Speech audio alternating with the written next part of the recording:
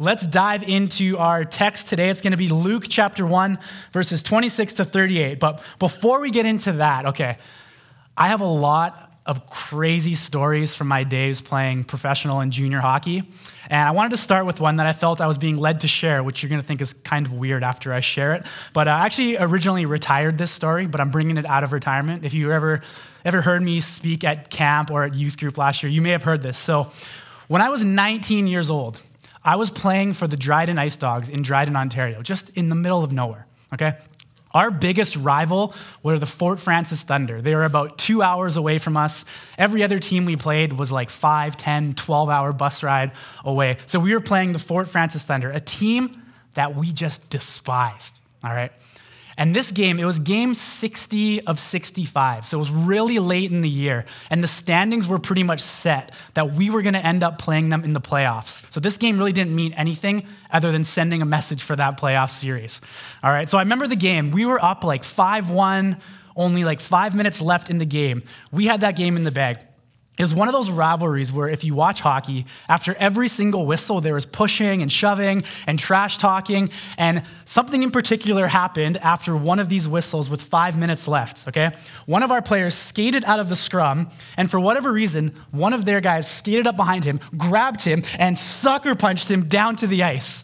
All right? He hit him so bad that his eye was like as big as a tennis ball and was sealed shut, and we were just livid on the bench, like so upset with this guy. And so the refs quickly jump in. They grab this guy to skate him off of the ice, but to get off the ice, he has to skate by our bench. And so as he's skating by our bench, he looks at all of us and he winks and he blows us a kiss. Woo! You can imagine our blood was just boiling. This guy just knocked out one of our teammates, one of our brothers, and it really, really got to our coach, okay? So much so that our coach went over to our spare stick rack. He grabbed a spare stick and he lined up like he was in the javelin for the Olympics. He's like this, and he guns it over top of our bench, over the scorekeeper, into their bench, and smokes their coach right in the head. And we're just like, oh my gosh, what just happened? Their coach realizes what happened, that it was our coach. So he steps off the bench, opens the gate, and onto the ice. Our coach steps off the bench, opens the gate, onto the ice. 2 adult men in suit and ties at a junior hockey game in front of a sold-out arena at center ice yelling at each other. Now, let me tell you something about my coach, Larry Wintoniak. Isn't that just a hockey name, Larry Wintoniak? He was a legend as a minor professional hockey player in Thunder Bay in the 70s. He would tell us just insane stories about how when games were out of hand, he would skate to the other team's bench and he would jump in their bench and try to fight the entire team. And he said, I knew I was gonna get beat up, but all I cared about is if I got one guy real good, right? Like this is who he was.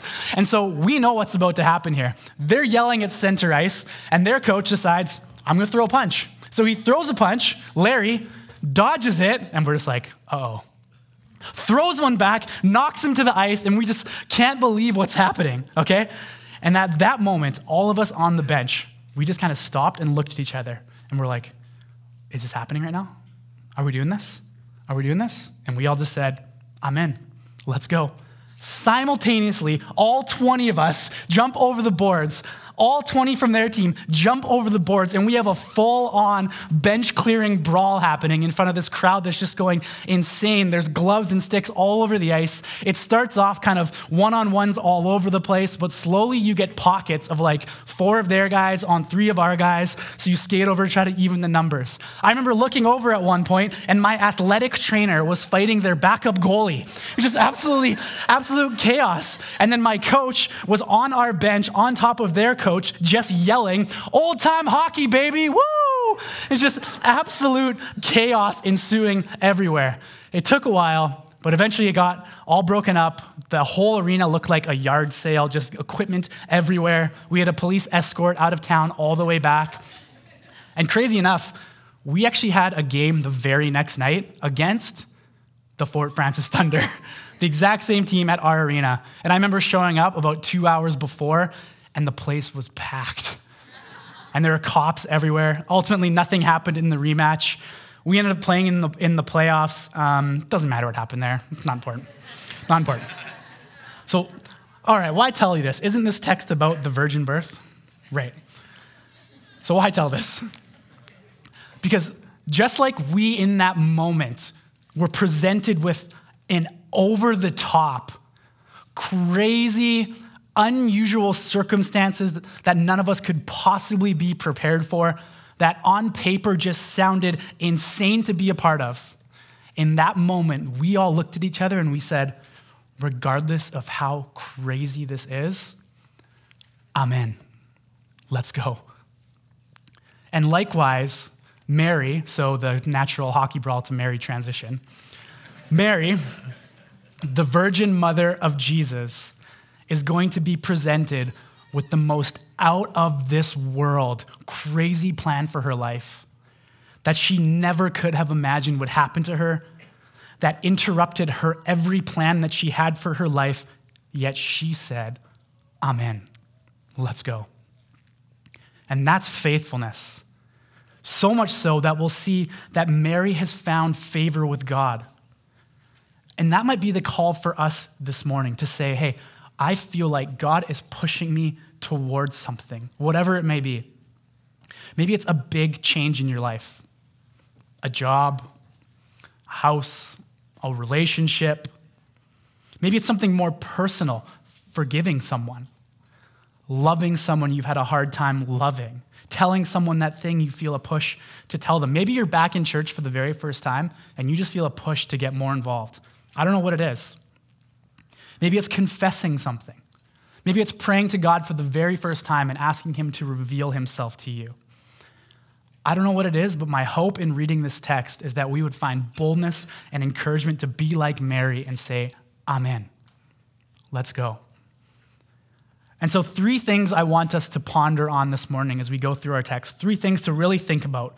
Number 1, God's favor and love for you. Number 2, God is using you for his purpose with his power.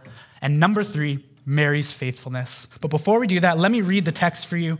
Luke 1, starting in verse 26. It'll be on the screen behind me as well. Here we go. In the 6th month, the angel Gabriel was sent from God to a city of Galilee named Nazareth, to a virgin betrothed to a man whose name was Joseph of the house of David. And the virgin's name was Mary. And he came to her and said, "Greetings, O favored one, the Lord is with you." But she was greatly troubled at the saying and tried to discern what sort of greeting this might be. And the angel said to her, "Do not be afraid, Mary, for you have found favor with God. And behold, you will conceive in your womb and bear a son, and you shall call his name Jesus. He will be great and will be called the Son of the Most High. And the Lord God will give to him the throne of his father David, and he will reign over the house of Jacob forever, and of his kingdom there will be no end." And Mary said to the angel, "How will this be, since I am a virgin?" And the angel answered her, "The Holy Spirit will come upon you, and the power of the Most High will overshadow you. Therefore, the child to be born will be called Holy, the Son of God. And behold, your relative Elizabeth in her old age has also conceived a son. And this is the 6th month with her who was called barren. For nothing will be impossible with God." And Mary said, "Behold, I am the servant of the Lord. Let it be to me according to your word." And the angel departed from her. So the first thing I want us to ponder on in this text this morning is God's favor and love for you. You have to know that God not only likes you, he doesn't just tolerate you. No, he loves you right now. He favors you. How many times have you heard that at church? God loves you. Like 1,000,000 times, right? However, as we go about our day-to-day lives, are at work, are out shopping, driving kids everywhere, sitting in school, it can be easy for us to forget just how much God loves us and just how much his presence is with us. Look with me at Zephaniah chapter 3, talking about this idea. It says, "The Lord your God is in your midst, a mighty one who will save. He will rejoice over you with gladness. He will quiet you by his love. He will exult over you with loud singing." So right now and everywhere you go, the Lord is walking with you, and he is so, so pleased and loves you so much that he's singing about it. And what I want you to see this morning is that what is said about Mary in this text is also true about you. What is said to her? "O favored one, the Lord is with you. We shouldn't need Gabriel to come down in all his glory and beauty to remind us of that. We can look to Mary as a reminder. Ultimately, we can look to Jesus and his work on the cross as a reminder of how much he loves us. And so we're not going to have the angel Gabriel here today to remind us. I mean, probably not. So we're going to have to settle for me. It's okay, my mom calls me an angel. Just settle for me to remind you that you are the favored ones in God's eyes. That God actually favors his people, that he actually loves them and cherishes them. Despite any bad or rocky relationships you might have here on earth, where a sense of love or belonging can be inconsistent or conditional or even non-existent, you gotta know that God's love for you is immutable. That means it never changes. It's unconditional, meaning you don't have to do anything to earn it. And he looks at you and delights in you and is proud to call you his son or daughter. And we see it all over the Bible. Like, you have no idea how blessed and favored you are by God. And Mary, she was stunned to hear this. She found it difficult to believe because who's Mary? Like, she was nobody. And I get how she's feeling here because she's told from Gabriel that the son she will give birth to will be given the throne of David, to be a king, to reign over all of his kingdom forever. And Mary's got to be thinking, if a king is being born, shouldn't he be born into a powerful family of royalty? It's unbelievably difficult for her to accept because she was no one. Let me show you this. In verse 26, it says this: Gabriel was sent from God to a city of Galilee named Nazareth. You can leave that on the screen for a second there, James. Now, Luke, the author, okay, he's very careful, and he's a diligent historian. And so he knew that he couldn't simply just say Gabriel came to Nazareth. Do you know why? Because culturally at this time, 99% of the known world would be like, where's Nazareth? What is that? It's like saying you're from Quesnel. My wife's from Quesnel. Source and a couple others. And so Luke helps out the reader here. And he's like, Galilee, it's in the middle of Galilee. That's where Nazareth is. But Nazareth was such an insignificant place. And Mary was an insignificant, poor, young girl. She was the furthest thing from royalty. Culturally, she was nothing. Like, she came from nothing.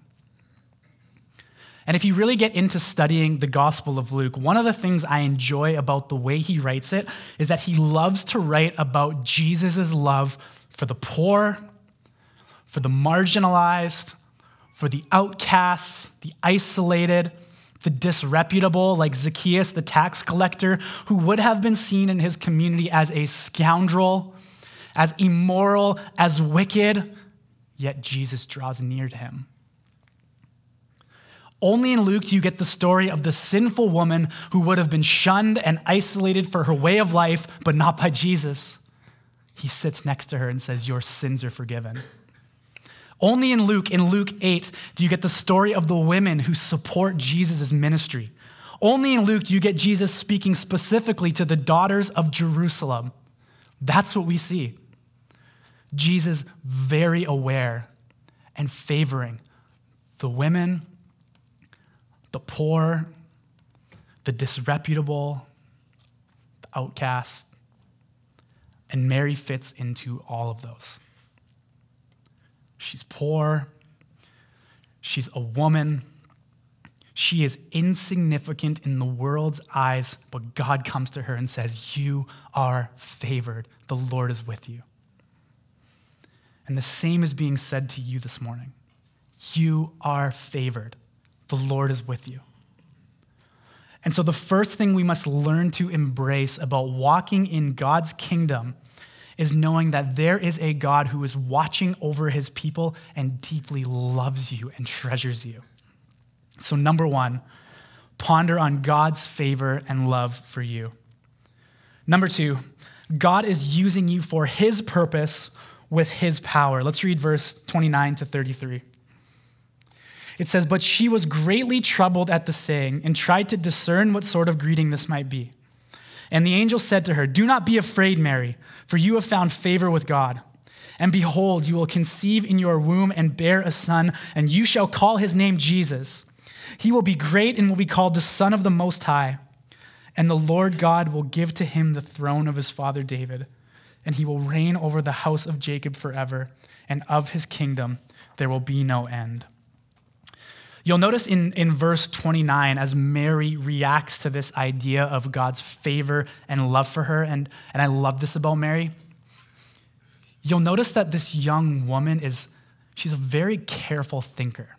She's not impulsive. We actually know from a few verses later that she's a poet and a writer, and she delivers a beautiful song in what's called her Magnificat, but she's a very deliberate and diligent person.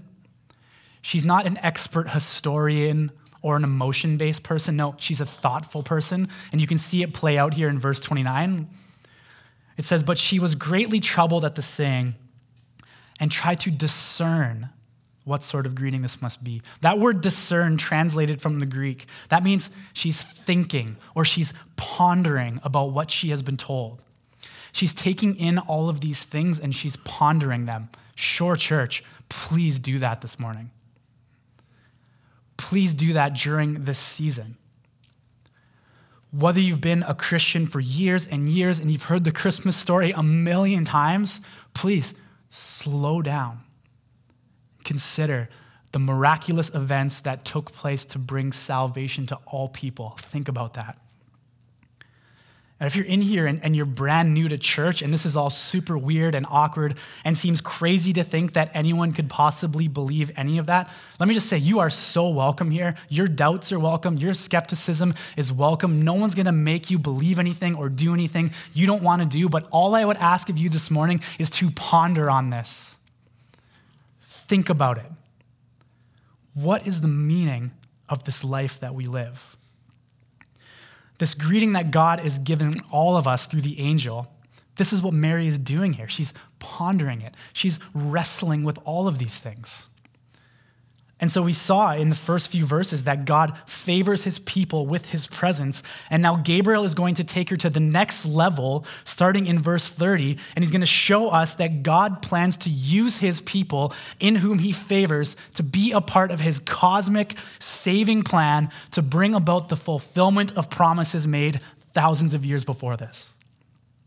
And this is incredible because Mary is told, and likewise we are told, that he loves us, he favors us, he treasures us, but now he tells us that God is going to use us to save the world. Now, of course, there's some unique things that make Mary stand out from the rest of us, right? Like she is going to give birth to the Savior of the world. But at a higher level, there is a sense that we all share in this because God intends to use every single one of his people in some way or another. And the message that we're hearing here is that there is a whole lot happening in the very first Advent, and there's a whole lot that's going to happen in the second Advent when Jesus comes back, but there is a whole lot also that's going to happen in between those two, and we are a big part of that. And God is going to use us in that. And that's what he tells Mary here.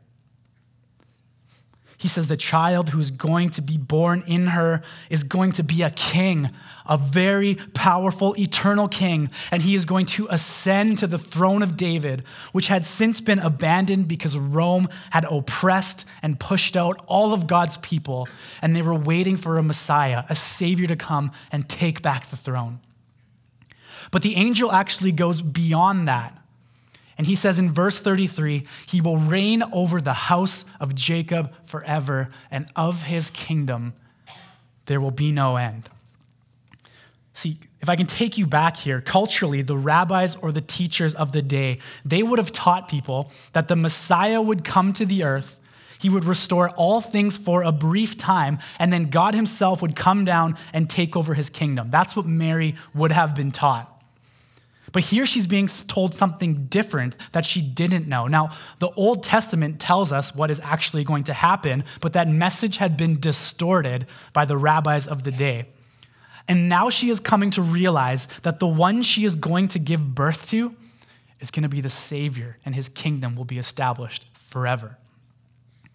So she is learning what we must learn if we are to embrace our part in this, that God plans to use you, that you have a part to play in all of this. And for her, this was probably difficult to believe. And likewise, these things can be difficult for us to believe. See, we're told in the Bible that if you put your faith in Jesus, you are an adopted son or daughter of God, with all of the rights, all of the privileges, and all the inheritances that a child of God gets. We essentially become the Gabriel. I say that because the name Gabriel means man of God. And Gabriel is presented here as the messenger of God. So what does that mean for us? It means that we become the woman of God, the man of God who takes the message of God everywhere we go, in everything we do. But not only that, the Bible also tells us that no matter what you face as a child of God, that you will persevere through all the trials and afflictions of this life because God is watching over you with gladness and giving you his favor. And not only that, but after our time on earth has finished and Jesus comes back in the second advent, the Bible tells us that your body will rise just like his has, and you will have a reconstituted, resurrected body just like his. Think about that a little today. And not only that, but you won't just have this new, glorious, resurrected, imperishable, unbreakable body, but you will dwell in happiness and peace forever and ever. So I get it. These things are hard to believe. It can sometimes be impossible. Some of these can be true, unless God helps us with his power. They're just too grand, too big, too glorious for our little temporary earthly brains to comprehend, and so it was for Mary. And if you look at verse 34, you see her reaction as she responds, just as any of us would. She responds with a very logical and fundamental question. Let's look at it. Verse 34, and Mary said to the angel, "How will this be since I am a virgin?" I empathize with her here because she's like, okay, this all sounds great, maybe a little bit insane and out there, but let me just ask, how is this even possible? She's got to be thinking, like, I have never been with a man, and the man I'm going to marry is not my husband yet. Like, she knows the science behind all that. She gets the cause and effect of where babies come from, and she's like, Gabriel, something's not adding up here. She's pondering all of it, and she asks, how is this going to be? And then the angel gives her perhaps the most magnificent answer in all of this text. And he teaches us that we not only come to know the favor of God and his love for us and his intent to use us in his cosmic plan of salvation, but that he is going to do all of this. All that seems impossible and illogical, he's going to do it all by his power, not by ours. And so Gabriel tells Mary, hey, don't worry. He's not going to do this using your power, your might, your intelligence, your limited scope of the world. He's going to do it by his power. Look at verse 35. And the angel answered her, "The Holy Spirit will come upon you, and the power of the Most High will overshadow you. Therefore, the child to be born will be called Holy, the Son of God." He's going to do it by his power. And this is an extremely important verse for us this morning, and here's why. I believe, because of our human nature, and I'm right there with you, that there may be some of us in here who at some point, maybe even right now, struggle with the idea of a virgin birth actually happening. And if you don't believe in the virgin birth, you probably don't believe in miracles. That's probably why. And if you don't believe in miracles, then you're probably not a Christian, because the very essence of our faith, every major cornerstone of our faith is founded upon a miracle, is it not? Like, God created the heavens and the earth. That's a miracle. God sent his son to die on the cross for your sins 2,000 years ago as a substitute for you. That's a miracle. The resurrection of Jesus, by which we can have assurance that our sins have been paid for and our future resurrection is guaranteed, that's a miracle. The ascension of Jesus to the right hand of God, where he rules over the entire universe and of which he is going to return in the second advent, that, Shore Church, is a miracle. The fact that Jesus is both fully God and fully man, that's a miracle. All of these miracles fit together. You cannot remove any of those and still have biblical Christianity. And the reason the virgin birth is essential to our faith is this. In order for us to have a sacrifice which is sufficient to remove God's wrath, is that the sacrifice must be from the same nature as ourselves. It must be from a human. Sure, in the Old Testament, we had lambs and goats and other animals to be sacrificed for our sins. But the Bible teaches that those sacrifices must continually happen until there is a satisfactory one to take their place once and for all. And those proved to be not satisfactory. They all pointed to something else. What did they point to? They pointed to the perfect sacrifice of a human being on behalf of another human being who is a sinner. And how can that sacrifice pay for you if that human being is a sinner? He would have his own life to pay for his own sins. So the sacrifice must be sinless, and then he can be a substitute for you. But here's another problem.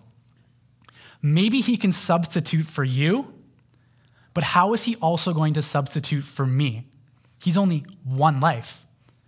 So if you know someone who somehow makes it through his own life without sinning ever, and that perfect person lays down his life for you, a sinner, I'm going to celebrate that for you, good for you, but I'm still left out here in the cold.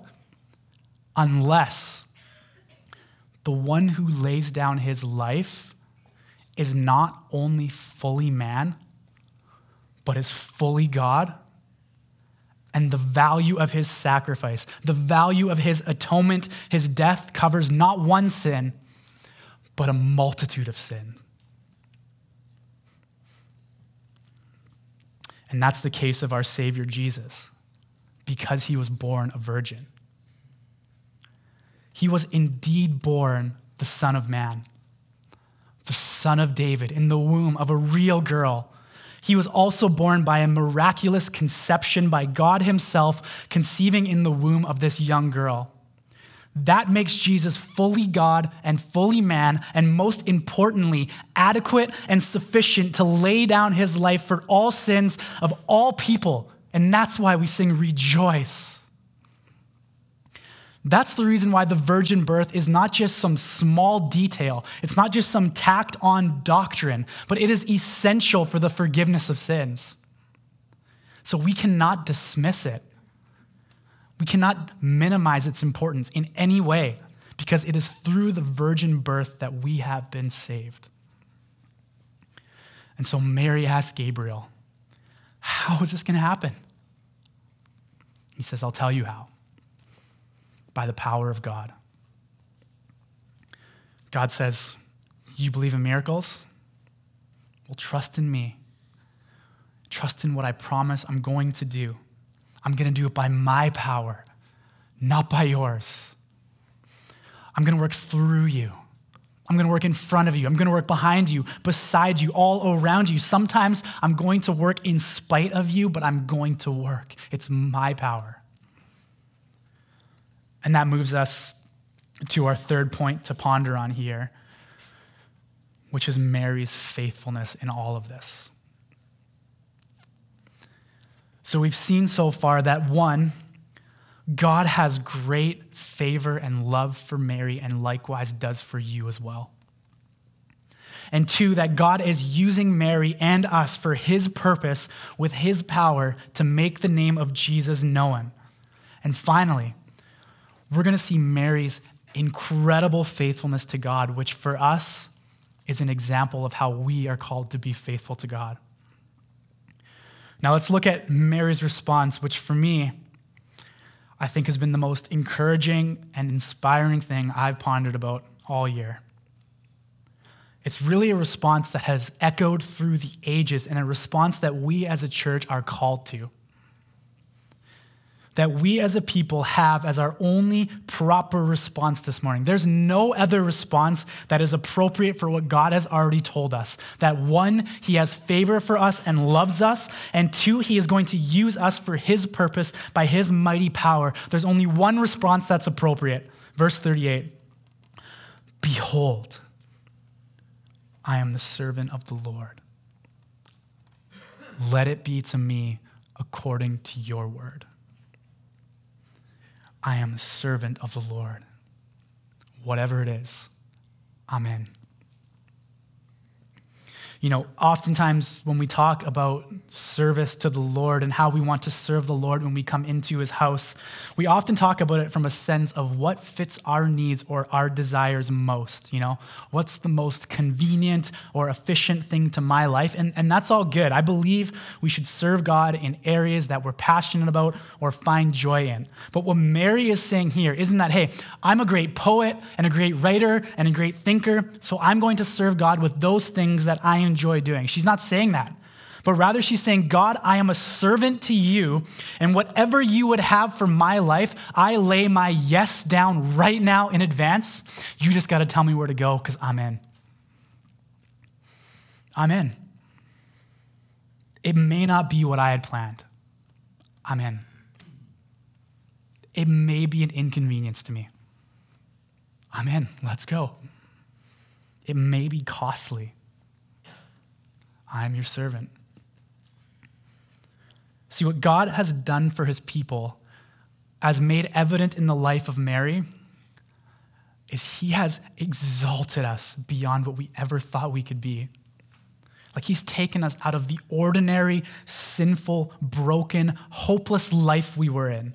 That's why she's called Mary. The name Mary means exalted one. And he has exalted us. And so what do? The only conceivable response is to put ourselves as low as possible in comparison with God and say, Lord, I am your servant. Let my life be whatever you would have. Why?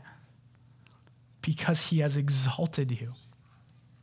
Because he gives favor to you. Because he loves you. Because he has amazing promises ahead for you. And so will you bow before him this morning and say, I am yours. I'm in. Wherever you lead me, I am your servant. And see, this is what I love about Mary and what I learned the most about her and really want in me as much as possible. I don't know that I'm there yet. The Lord will have to test me in this.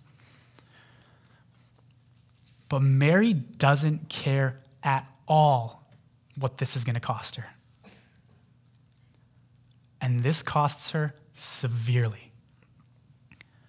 But despite that, she says, Lord, I'm your servant. Amen. See, not long after this, people accused her of having sex outside of marriage, which led to people just hurling insults at her everywhere she went, every moment of her life. They scorned her, talked down to her everywhere. They marginalized her. They outcast her. Culturally, by the law she grew up reading about in Deuteronomy, she knew that she could have easily been stoned to death for this. Ultimately, she wasn't, but you got to imagine the emotional damage was all the same.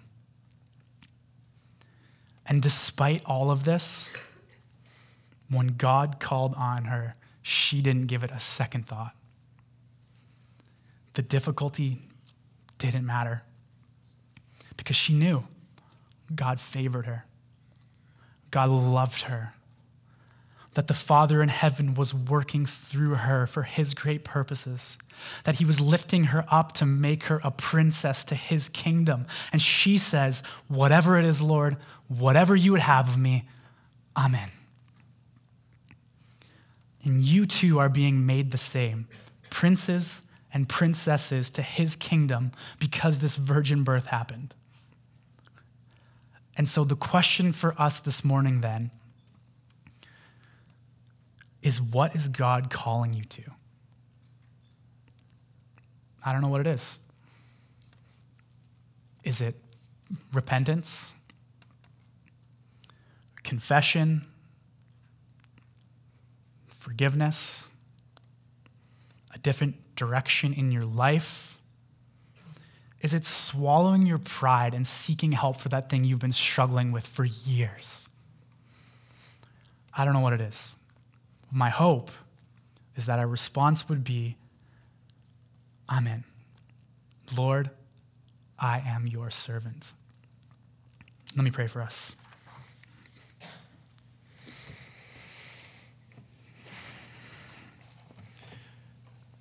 Jesus, we need you so desperately. And we thank you that we just read that you favor and love us, and we don't have to do this by our own power. Surely we would fail again and again if we had to do this by our power. And so we thank you that you come and walk alongside us and help us get through all of this. And so God, I just pray for those in here this morning with a heavy heart where something immediately came to mind that they're feeling a push towards. And God, I just pray for boldness and courage into whatever that thing might be. I pray that we can find confidence in you as Mary did. And despite the cost, we can know that the love you have for us does not compare to the difficulties this world is going to bring us temporarily, Lord. You are so much better, but we need you to transform our hearts to really believe that and live that out. And so we love you, God. We thank you that you came this Christmas season to save us from ourselves, to save us from sin, to give us hope, Lord. And so we just want more of you. You must increase. We must decrease, Lord. We love you. In Jesus' name, amen.